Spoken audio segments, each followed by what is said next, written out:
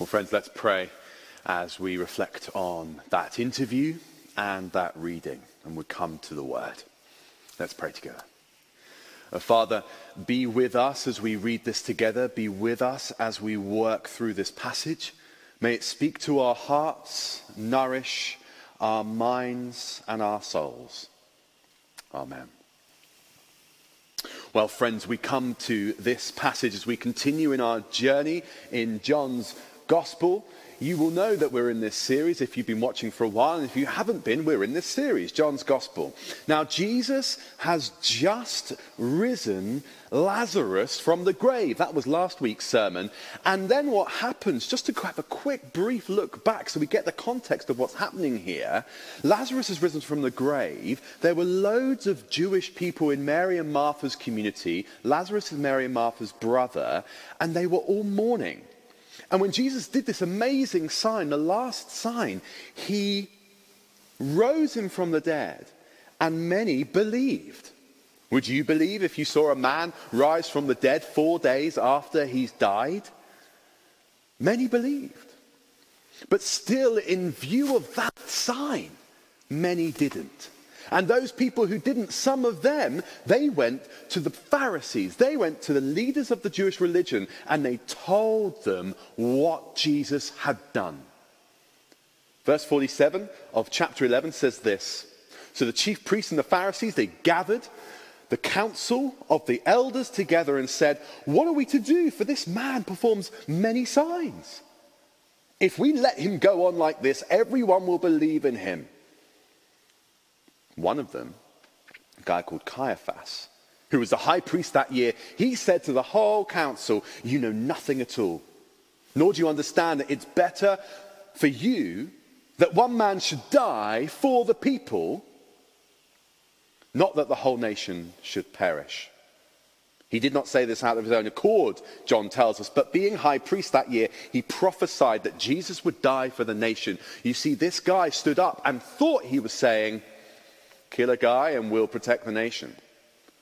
But actually there was a layer there going on. God was speaking through him. Actually, through one man, through the death of one man, we see the real protection of the nation.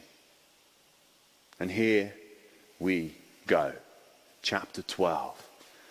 These people, the Pharisees, the Jewish people, the elders, are gonna try and kill him. So, from that day on, verse 53, they made plans to put him to death.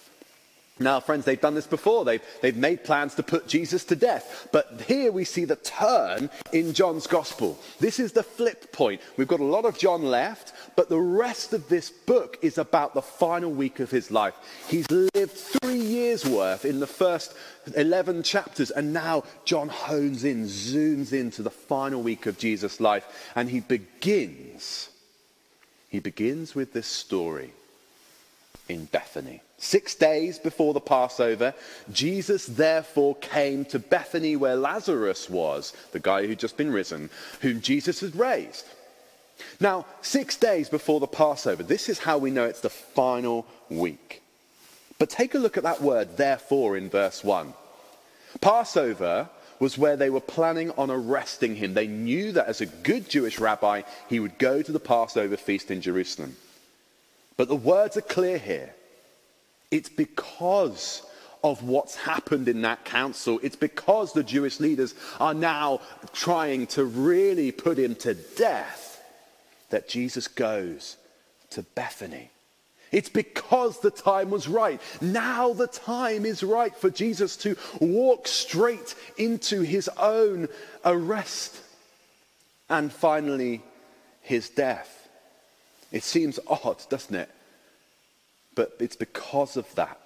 Jesus went to his friends in Bethany, only 2 miles away from Jerusalem, so he could walk there easily when he was going up to Passover. His friends were there. The final week of his life, the turning point of the book.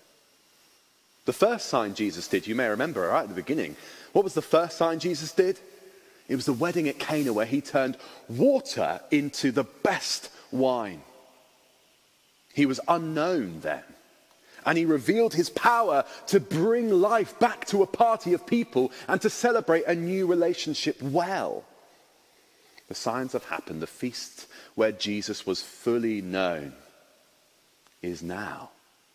He was at a feast and did a sign where he wasn't known. But now there's a feast going on where Jesus is fully known. They know him. They've seen his power. They know his identity. They know his friendship, and his love has been revealed. And people are enjoying their relationship with him. This is more than a lekker braai for a mate as he passes through town. This is a special supper. They gave him a dinner. The NIV translation puts it as it was a feast in honor of Jesus. Lazarus is there saying, this is the guy who raised me. Mary and Martha are there saying, this is the guy who raised our brother. We know who he is.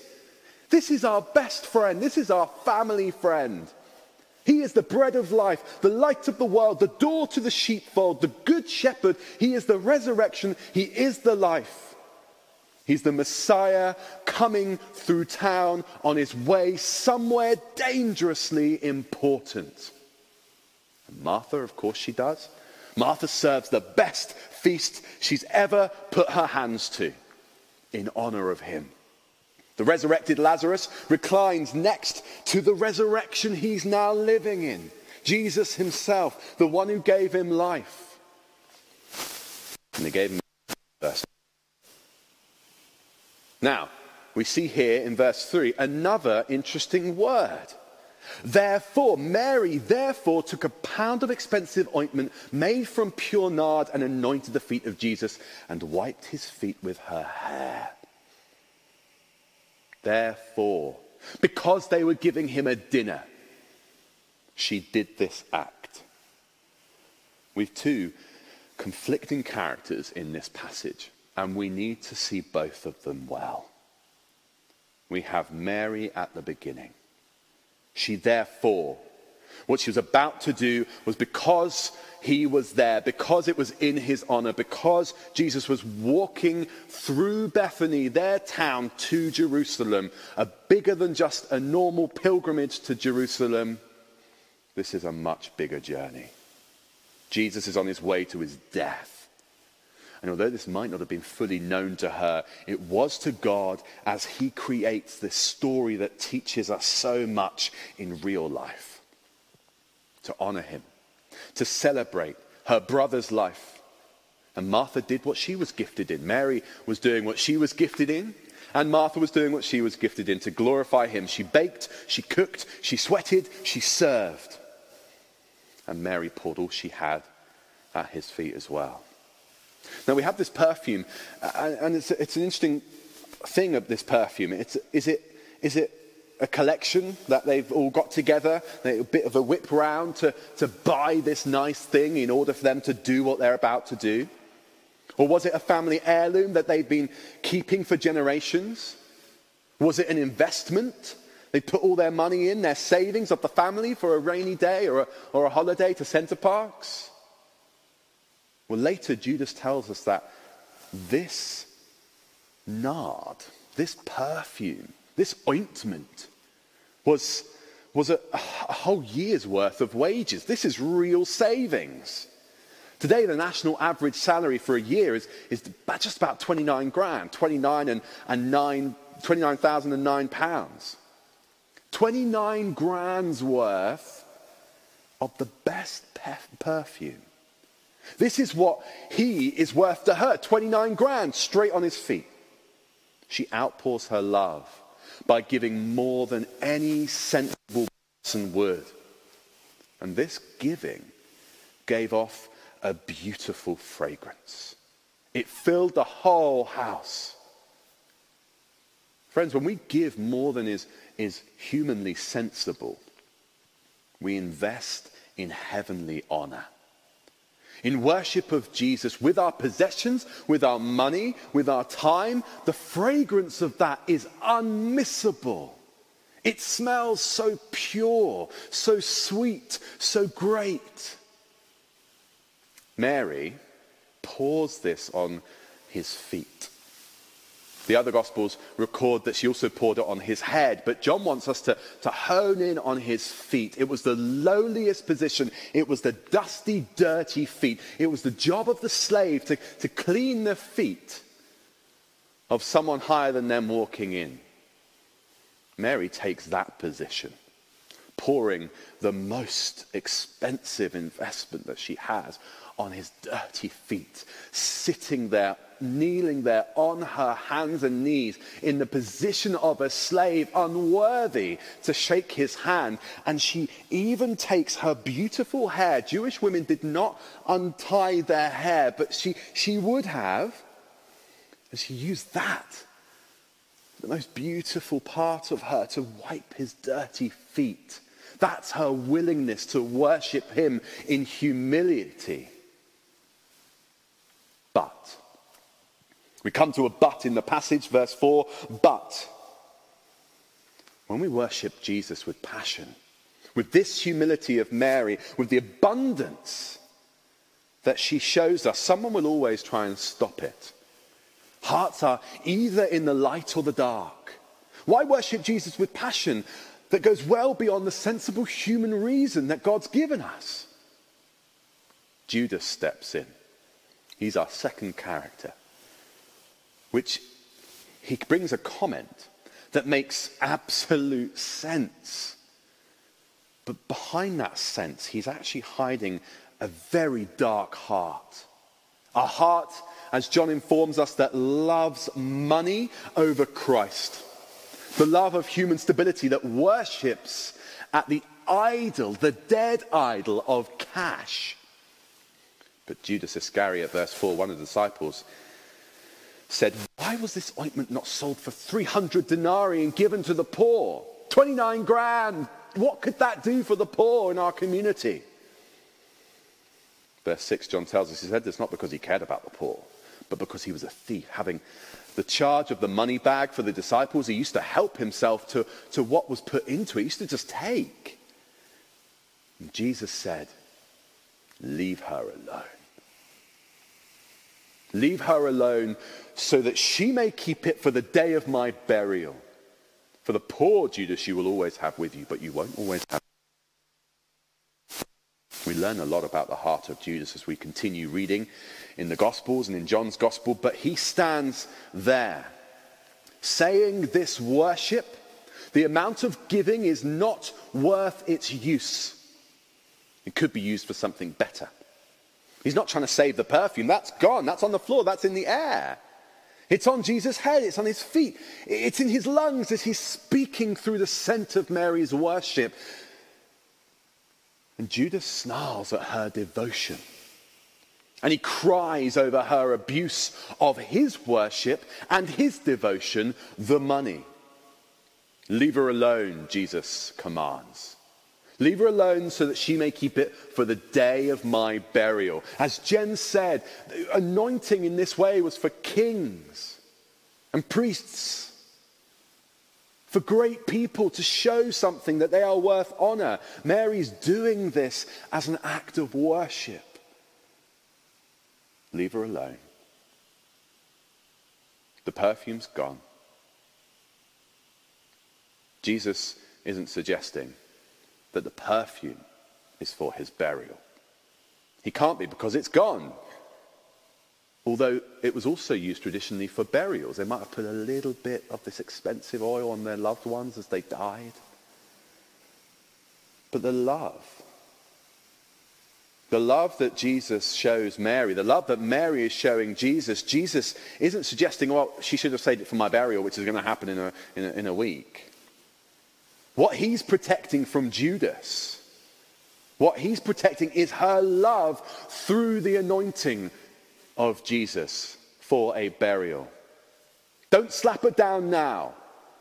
This is what is to happen as Jesus hangs on a cross and is laid in the tomb. This is the first day of the final week of his life, and she anoints him for burial in one sense.